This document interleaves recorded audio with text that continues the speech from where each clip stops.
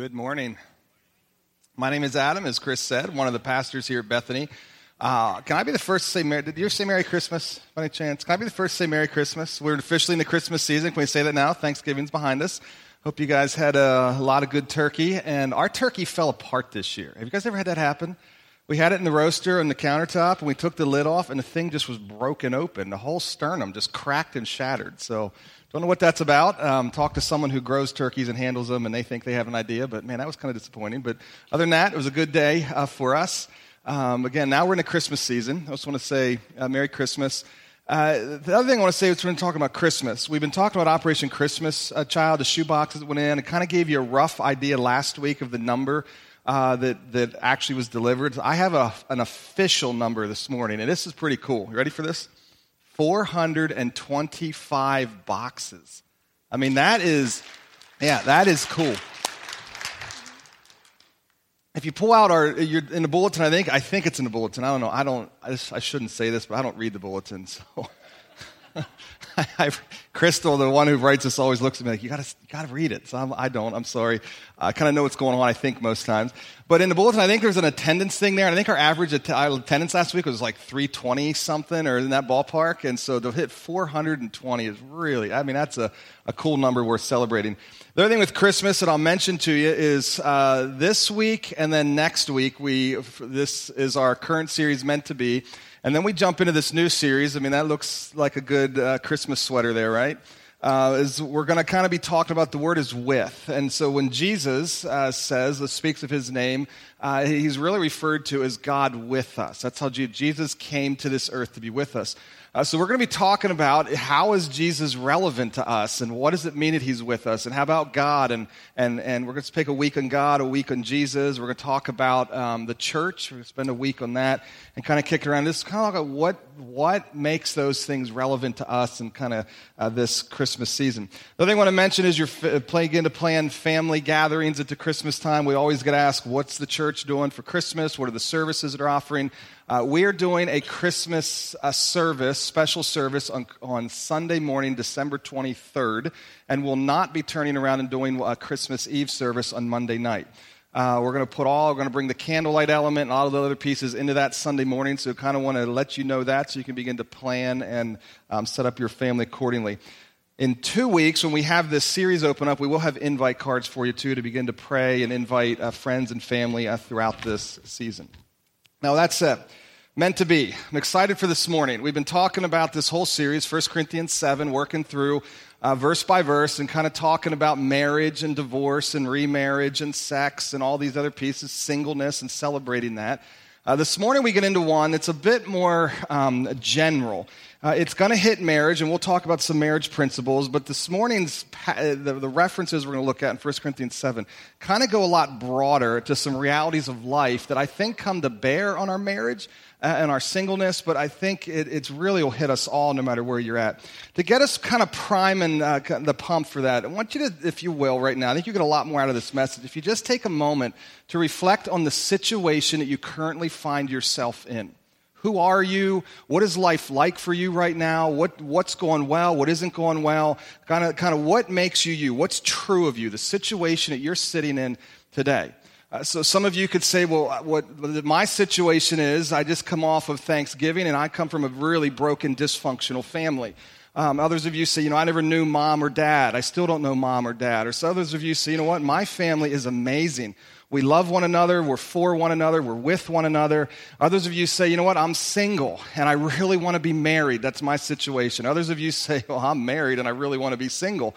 Others of you are saying, I'm married and I love marriage. Some of you are like, man, I'm single and I love being single. Some of you are saying, I'm in high school. Some are in college. Some are saying, I'm getting ready to graduate. Some say, I've got a master's degree, got a PhD. You have the place that you work. Maybe you're unemployed. Maybe you're underemployed. What is your situation? Your kids. Some of you have kids. Some of you love that you have kids. Some of you hate that you have kids. Some of you want kids and you can't have kids. Some of you have grandkids. Some of you are raising your adult kids at home again. You think, man, I thought they moved out now they're back. And others of you are raising your parents and caring for your parents. I shouldn't say raising, right? You don't raise your parents, but care for your parents as they move towards the end of life. But your situation, Where do you find yourself today? What's true of you? What I find interesting about our situations is there is a lot of time, energy, and money spent to change your situation. You realize that? Whole industries, whether it's going from a counselor, whether it's we pine away and think about how we are going to recover from or change our situations. And when we talk about our situations, the heart of Scripture, but so few of us, I find, really just jump here right away, is we just sit back and say, you know what, God's in control, and this is where He placed me. Especially if you're in a more difficult situation. Well, I think this is not always our first go-to. God is in control, and this is where He placed me. I think a lot of us, why this is hard for us, is we live in a way that masks the fact that we're really not in control. Do you realize you have very little control in your life? But we live as though we do, and it kind of masks this. So, for example, I want you to think this morning, how many decisions do you think you made already today? What time is it right now? 9:32 in the morning.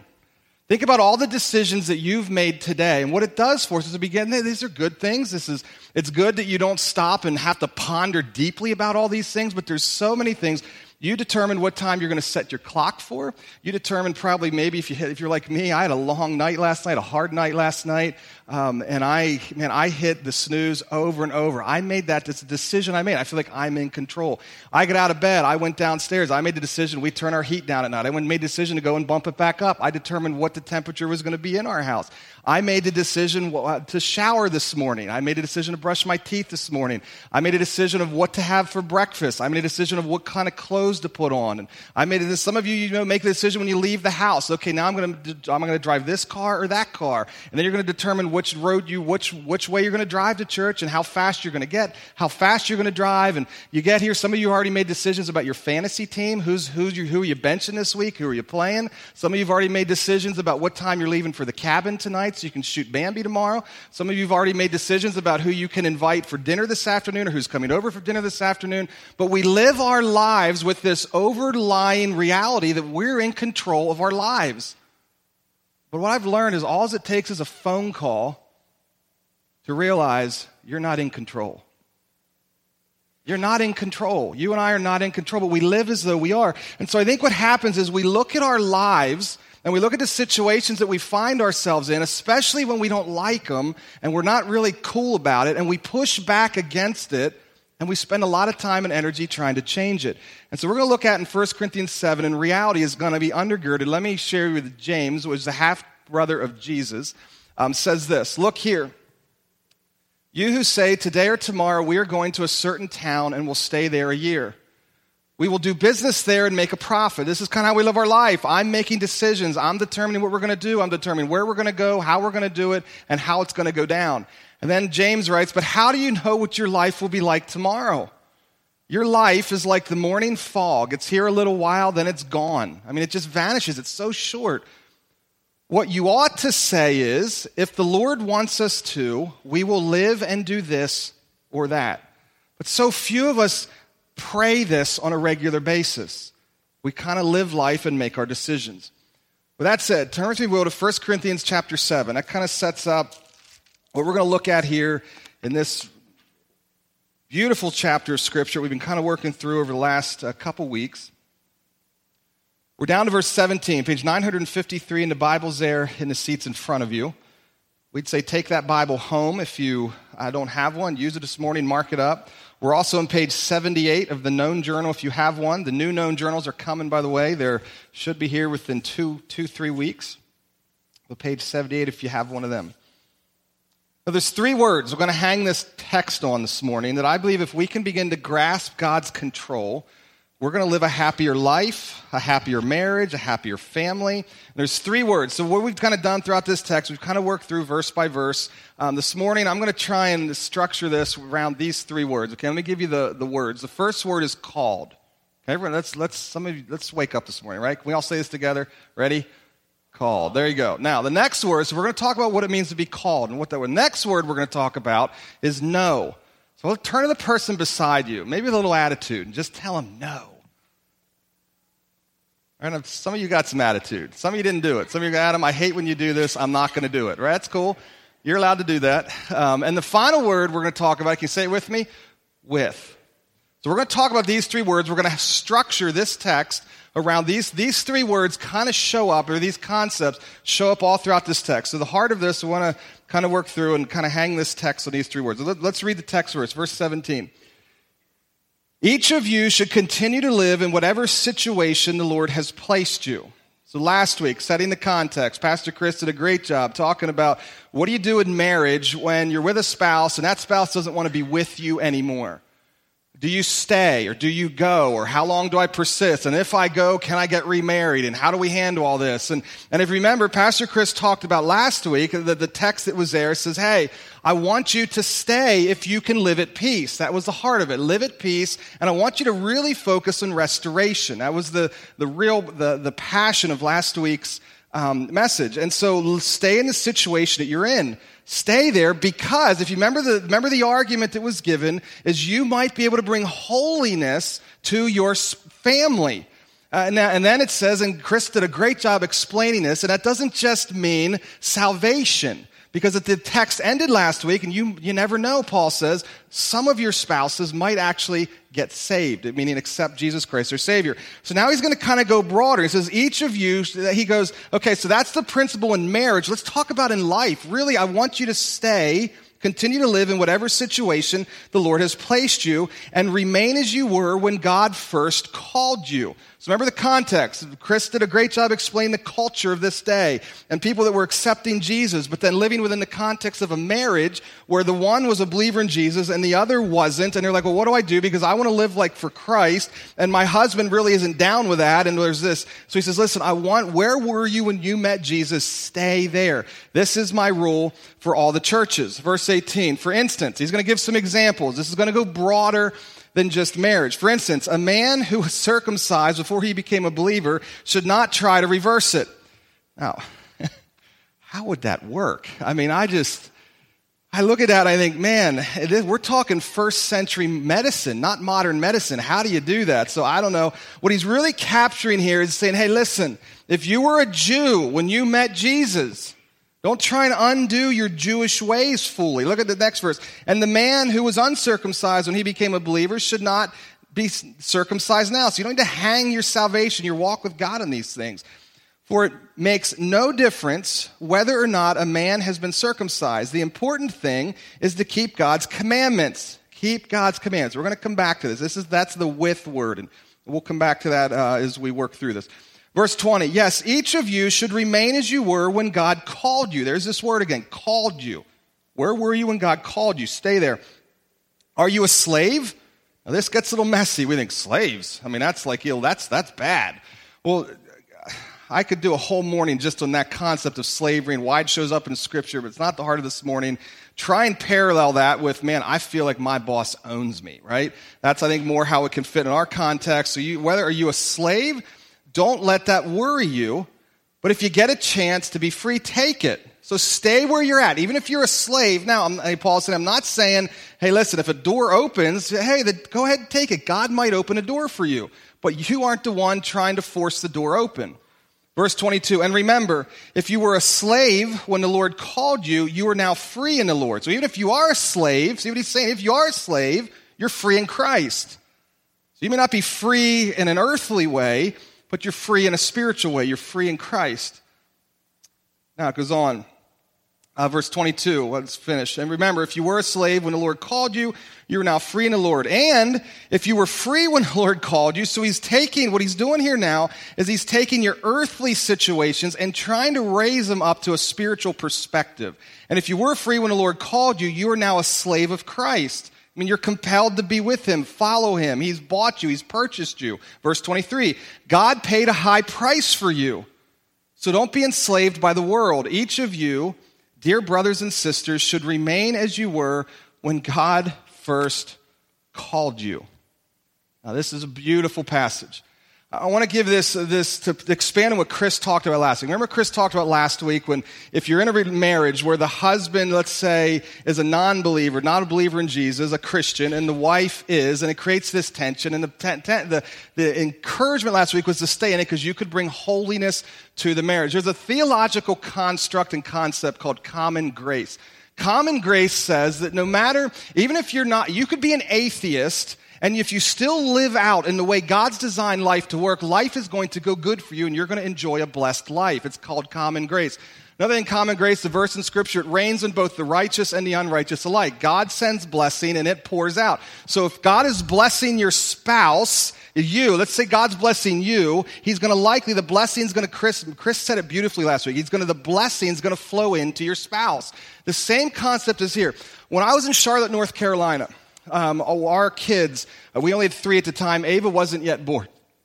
And as we were kind of moving into school-age children, Luke was approaching preschool. We began to explore, okay, how are we going to do school? We were we were like, oh my goodness, we're living where we can afford to live. Up until now, I've never connected, up until this point, where you live connects to where your kids go to school. I never thought about that when I went to go get a house or rent. Now, all of a sudden, it's on my radar. And we're beginning to look at the neighborhoods that we can afford to live in Charlotte, North Carolina. And I'm like, I don't want my son in that school. This is awful. So I begin to process this. Now, I come to this area, Eastern Lancaster County. And let me tell you what, people complain about our schools at times, but well, I am thrilled. But you know, one of the things I've looked at, the difference between the schools where I was at in Charlotte and here, you know one of the major differences? There's a lot of Christians in our local schools here. The principle is the same thing as last week in marriage. You remove Christians from society. So I accept Jesus. Now I'm going to all go out here we're going to go have our own school over here. That's okay. I know I'm going to get myself in some trouble here. That can be okay. I understand there's a context for that. But we're going to all go over here. It leaves a whole group over here without the influence and the blessing of Christ. That's what Paul's saying. Listen, I've called you. I've called you unto me. Stay where I've called you and live out what it means to be a slave of Christ, or live out what it means to be free in Christ. Now, so let's unpack this whole chapter, this whole section here. And as we talk about the word called, what I want to throw out to you is this concept. Don't just live saved, live called.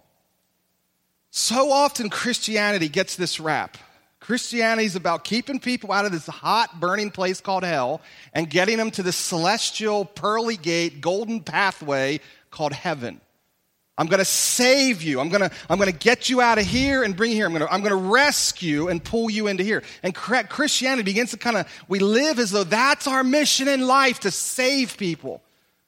And I want to say, listen, can I challenge you as a Christ follower? If you're here this morning, you've put your faith and trust in Jesus Christ, you don't just live, I'm saved. God's called you. He's called you. See, sometimes we think about salvation in terms of I responded, I made a choice, I followed Jesus, I this, I that. That's important. It is so, biblically, you need to make a choice. But you realize you couldn't make a choice if God were not calling and saying, come join me, come follow me, come be with me. I'm initiating this in your direction. Please come with me. You're called. And not only does he call you unto himself, but he's calling you with an assignment. My question is, are you responding? Now, as you think about living called, I think one of the greatest principles of living called is learning to let God be God. This is hard for us. This is really hard. From the very, very beginning, there's a guy named Adam and Eve. Many of you know this story. The very first marriage went bad because they didn't let God be God. They didn't trust him. God said, I'm going to give you all of this. Your assignment is to be here in the garden. The very first man was a landscaper, tended some animals and took care of the ground. Here's your assignment. This is all yours. Now, the only thing I ask is this tree over here, do not eat of it. Because if you do, you will surely taste death. Temptation comes along in the form of a serpent and says, hey, really? God's holding out on you. He knows that if you have this, you're going to be like him. Oh, really? So they have a little conversation and they take the fruit and they eat. Ultimately, the sin of that isn't just the eating. It's the fact that they didn't let God be God. They took it into their own hands and they say, okay, I got this. Let God be God in your life. Adam and Eve tended in a garden. Their assignment was a garden. I'm not sure what assignment he's given you. But chase after it. Figure it out. Trust God with the situation that he's placed you in. This is where I'd encourage you to take that James 4 passage we looked at earlier and daily pray that. God, I'm going to make this choice today. God, I want to make sure I'm chasing you and I'm where you have called me to be and doing what you want me to do. You're in control, God. You've placed me here. I'm a slave. I mean, that's gruesome. I love how Paul puts that in here. He goes right at it. We think, yeah, you should push back. You should rise up. You should revolt. Paul says, no. Where's he called you? Live there in that assignment. You know, as I think about marriage and this principle and letting God be God and living called, not just saved. Can I talk to marriage a minute? Can I encourage you to stop playing God in your spouse's life?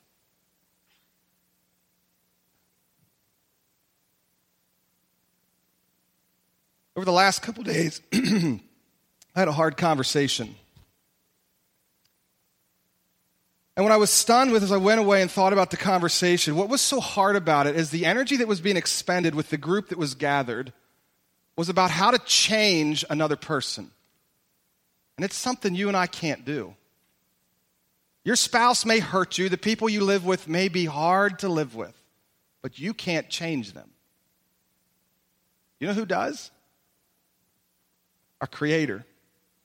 I think God's whisper in a minute accomplishes more than months of your nagging. You know, when we nag, I've heard many speakers talk about this and on a national level. I think all as we hear is blah, blah, blah, blah, blah, blah, blah, blah, blah. And you're like, well, why don't they hear from God? Well, because all they hear is your noise. Get out of the way and let God work. Stop trying to control your spouse. I'll say this, God's not going to call you two in different directions if you're married. I believe this with all my heart. I see this all the time. Spouse like, well, I'm called to do this. Well, no, we're called to do this. I'm called to be here. No, God doesn't, you're one. Why is he speaking to me this way and her that way? I don't know. It could be about timing. Maybe the time's not. Maybe you're both right, but there's something with timing. God's not going to call you in separate directions. Sit down and listen to him. God's in control. Where has he called you? What does he ask you to do? Not him, not her, not your neighbor. What assignment has he given you? I think that's what Paul's coming after here. Now, to do this well, here comes our next word. No. Didn't it feel good to say it to the person beside you earlier? Go ahead and say it again. Look at him. No. Some of you going, I wanted to do that all year long, to look at that person and say that. No. Now, what I mean by this is if you're going to live called, and if you're going to do what God's asked you to do, I think it's important to stop chasing your potential and live your calling. You know, we sell young people today an absolute lie. I hear young people told this, as a coach in football, I see it happen. You put your heart to it, you can be anything you want to be. No, you can't. That's a lie. But we need to look at young people and say to them, what has God wired you to do? What has he uniquely gifted you to do? And what does he ask you to do? Go do that and say no to everything else. You know, if you think about the football illustration, if you can be passionate to play football, you can love football, give your life to football, work out 24/7, get your 40 time down to, let's say, a 4.4. But if you stop growing at 5'5", you will not be a middle linebacker for the Philadelphia Eagles. Well, maybe this year you could, but that's not going to... Sorry, I had to get that in there. But it's not going to happen, right? But we live life thinking the sky is the limit. I have all this potential. We're going to fan the flame in our kids' lives. I think we need to change the conversation with our kids. Say, hey, what has God gifted you to do? What passions has he put in you? What desires are burning inside of you? What abilities has he given uniquely to you? And go do those things and say no to everything else. I think we need to learn to live within our limits. I can't tell you how many lives that I've seen ruined because they're trying to climb to something that they were not called to be. Why wouldn't you take that promotion? Why wouldn't you take the corner office? Well, because God hasn't called me to it. And for me to take it's going to bring a lot of destruction in life. Live the passage. Live. Where has God called you? Stay there. Now, next week, we're going to get into the passage next week. You can read it ahead this week. We're going to talk about it next week at much more level. But next week we learn this reality of singleness. All throughout this section, Paul celebrates singleness. Be single, be single. Next week, you're going to get the reason why. Full both barrels. He says, I want you to be single because when you're single, you can be fully devoted to the things that God is about. What, Paul? God's not about my kids? What he's talking about is he says, you go ahead and read it, look at it, we're going to get into it next week. But he says, when you're married and you have kids, you suddenly get consumed with worldly things like paying bills, buying basketball sneakers, because my son just made the basketball team, getting kids, setting up the carpool to make sure he gets to and from practice, starting to make sure that we get the backyard rake and the leaves out because the snow fell early this year. Now they're all matted down and got to get that taken care of. You start to be consumed with things, and Paul says if you can stay single, man, yes. Now, so here's what this has been hard for me. Because I'm married and have 4 kids, there are things that I can't do. Let me give you an example.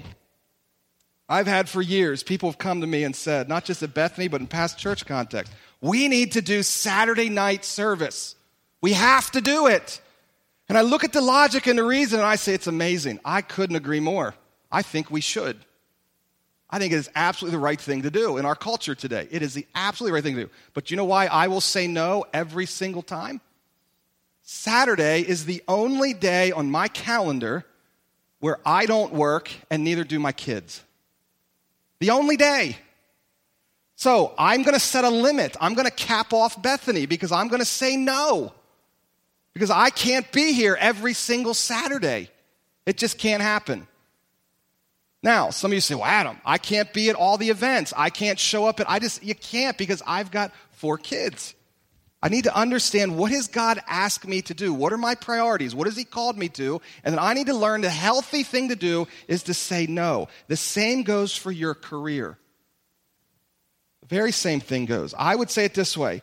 The important thing is to learn to say no now so you can say yes later. It's not a permanent no. It's not a no way ever. It's a no. I can't now because I need to be focused on this. And if I want to get to that, I better take care of this. I'm never going to get to that if I don't take care of this. That's really what this is about. So what has God called you to do? Know your limits and live within them. You can't have it all. You can't do it all. And you can't keep everyone happy. Please stop trying. Please stop trying. You're killing yourself, your kids, your husband, your wife. Have limits. May I say this too? I want to step out on a limb here. I think some in this church need to say no to volunteering. Now you say, what did he just say? He's a pastor and he's telling people to stop volunteering? I do. Our leadership has not taken seriously enough, and I'm the top leader, and I own this. We have not taken seriously enough our limits. What can't we do? Because we've been called to something else. We are so busy as a church, doing so many good things. Something's got to stop. We wear stuff out. We don't do any one thing well because we've not been called to it. And I'd say this, I watch volunteers. The church stands on the back of volunteers, on the shoulders. We couldn't do this whole, the music that so deeply touches our heart, volunteer, 100%. We can't, right now, the children's workers that are taking care of your children, that are loving on them and caring for them, volunteer. The sound guy, the video guys, volunteer. We can't do this without volunteers. Yet, I'll tell you, some of you need to say no. and put your family first. I'll tell our staff at times, hey guys, I'm concerned about that staff. I'm concerned about that volunteer because I see him here all the time. Why are they here all the time? So thank you for those of you who volunteer, but know your calling, know your season of life, know what you've been equipped and gifted to do, and know your priorities, and learn to say no. And let me tell you why I think we don't say no well is because we are highly insecure. We are trying so hard to be enough and to finally attain that pat on the back. I'd say be content, enjoy where you are on the way to where God is taking you. Philippians 4:11-13 says, not that I was ever in need. This is Paul, same writer of 1 Corinthians 7. For I have learned how to be content with whatever I have. I know how to live on almost nothing or with everything. I have learned the secret of living in every situation. When he's writing this, he's under house arrest. He's in jail in essence. I've learned the secret of living in every situation, whether it is with a full stomach or empty, with plenty or little. And then comes this well-known verse. If you have Under Armour clothing right now, or shoes, some of your shoes even have it on, you see this, I can do all things. Here's where it comes from. Steph Curry, who's the Under Armour spokesman, wanted this on he wanted Nike, and Nike wanted him. He said, I want this verse. Nike said, no, thank you. He goes to Under Armour, boom, here it is. But here's the verse. For I can do everything through Christ who gives me strength. It's a well-known verse, but what he's saying is I've learned how to live content. I've learned how to be enough. I've learned that no matter whether I have a lot or whether I have a little, I am in Christ and Christ is in me, and it is enough, and he's going to work in me and through me, period. But some of us are so busy chasing the next thing so that we can finally get the high five from dad that we've lived our whole lives to get. Paul says, no, you're enough. Say no. Live within your limits. Be content. Now, some of you say, Adam, but I'm in so much pain. You don't get it. My situation's hard. My situation's really hard. And this is the hope. I want to end with this one, the word with. Your situation might be hard. You might be a slave. I mean, Paul puts that right out there. You might live in a position where you feel poorly treated and neglected. I feel, Adam, my situation is awful. Well, let's talk about with. Do you realize, if I ask you this morning to write down, what is Christianity all about? What's the foundation, the central focus of Christianity? You know what word I'm going to bet? I'm going to take I don't know.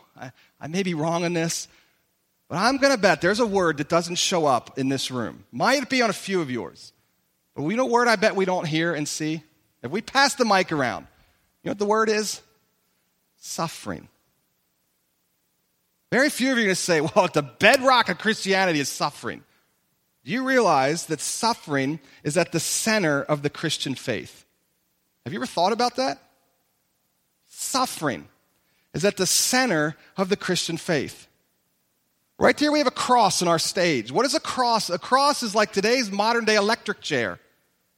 Jesus Christ came to this earth to pay a price for you. It says it right there in the text. Look at verse 23. God paid a high price for you. You know what that price was? It was his son coming to this earth, living a perfect life, dying a terrible death, having his arms stretched against his will on a tree and nailed. Remember, he prayed, God, may there be any other way. I'll do it because you've asked me to do it. I'll do it because you're in control, but I really don't want to do this. And he had his arms stretched, and he bled, and he had thorns pressed. The scriptures say he was beaten beyond recognition.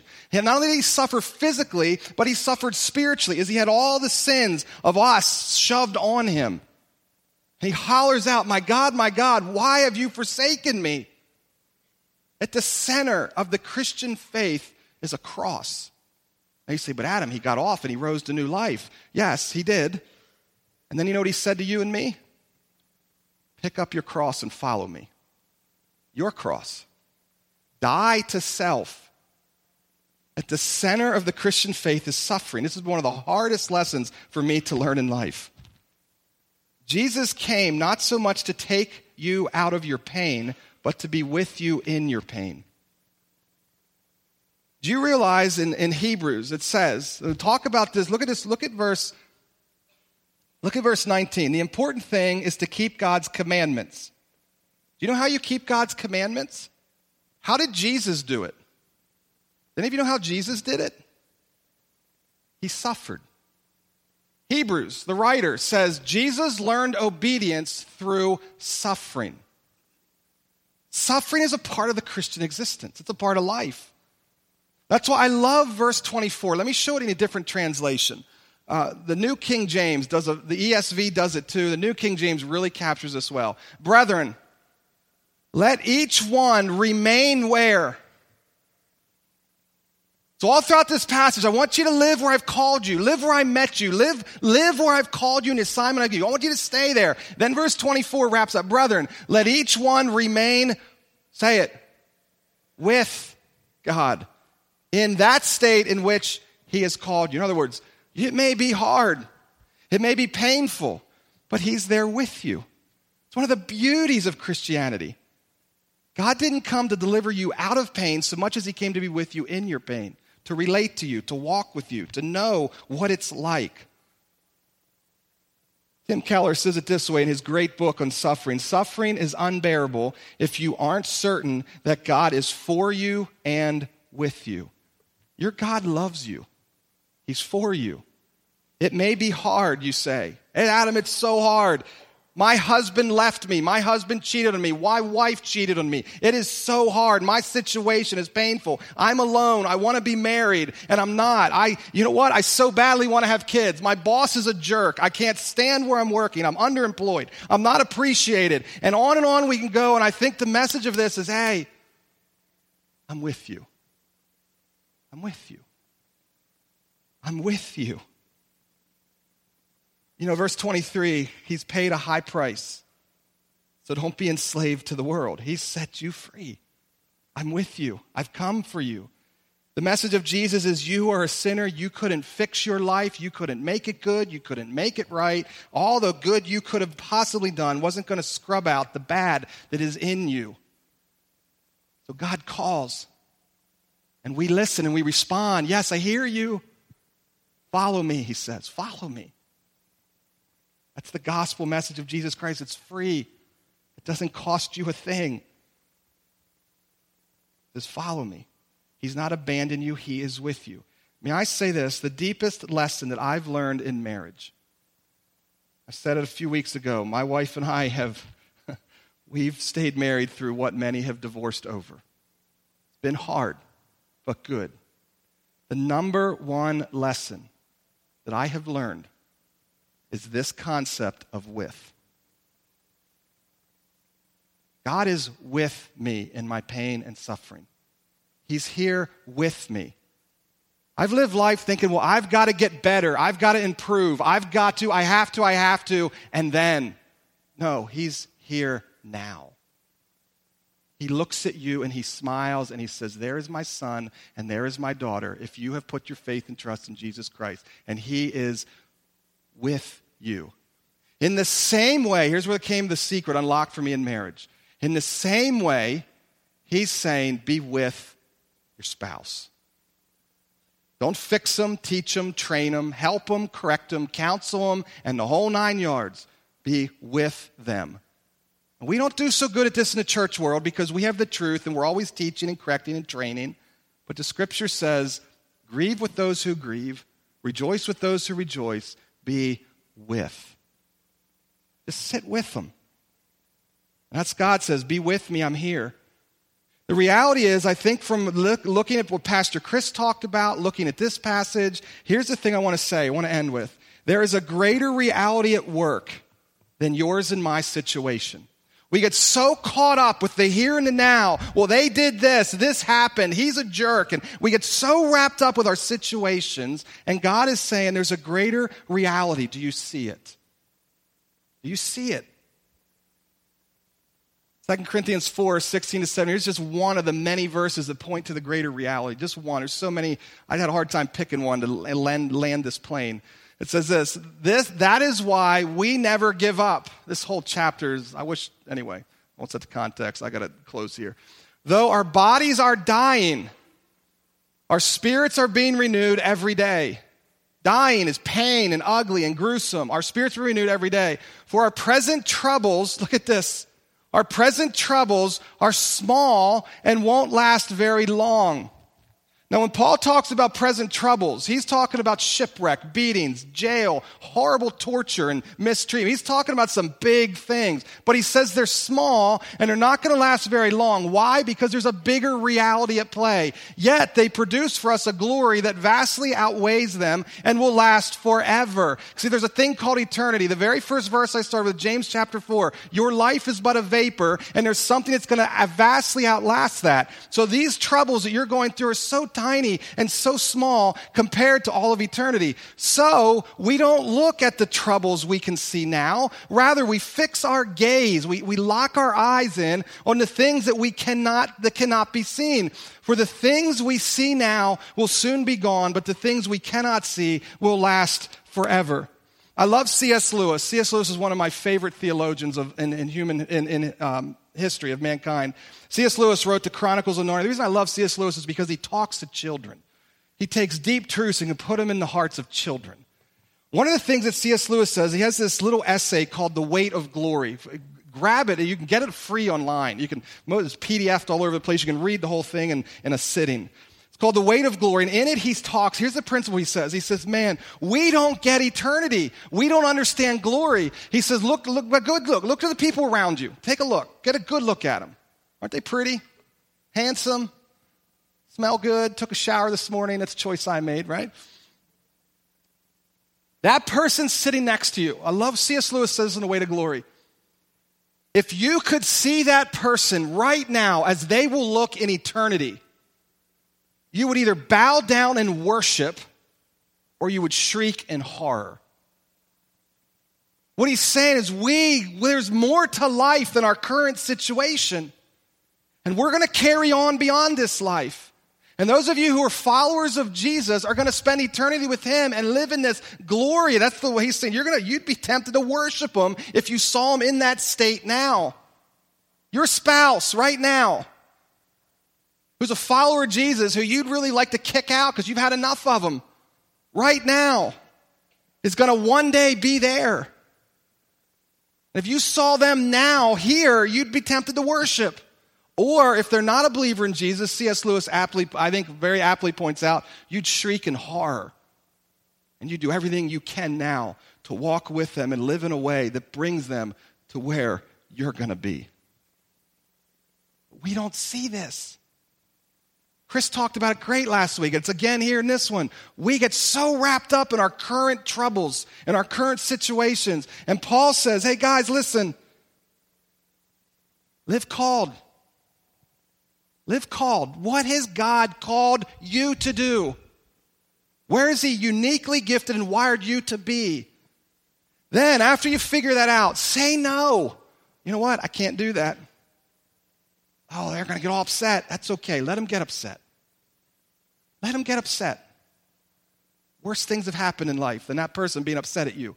Live called, say no, and then say, okay, I'm here with my Creator who knows me and loves me. He's pleased with me. And I don't need to get to the next thing and solve my situation to earn his favor. He's looking at me right now, if I'm a child of God, and saying, well done, my son and my daughter. I'm pleased with you. Father, thank you so much for Jesus. God, just such a good passage for me personally to study this week. God, I find so often I'm working so hard in life to get to the next thing, to fix my circumstances, to take care of the problems. And God, I think your message is, hey, what are you called to do? Say no, and I'm here with you. God, I love this beauty in this passage. God, you've bought us at a high price. God, I pray, I just want to close with a simple prayer. Help us as people to see life for more than what we see now, to see it for what it is.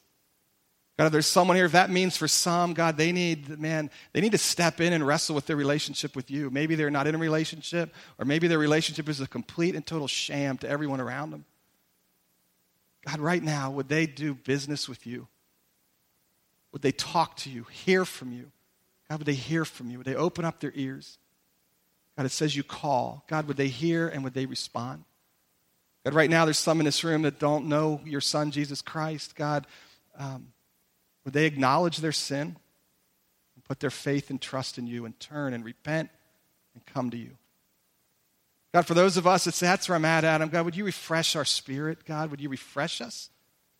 Would we leave this place saying, okay, I know what I've been called to do. If I don't, I'm going to wrestle with it this week. I'm going to start talking to my kids in that kind of language. I'm going to start talking. I want to live in that way where I understand God's in control and I'm following him. And because I'm following him, I feel courageous to say no because I know he's here with me. I want to obey him and follow him and love him because he's captured my heart. God, we love you. Thank you so much for Jesus. In his name we pray. Amen.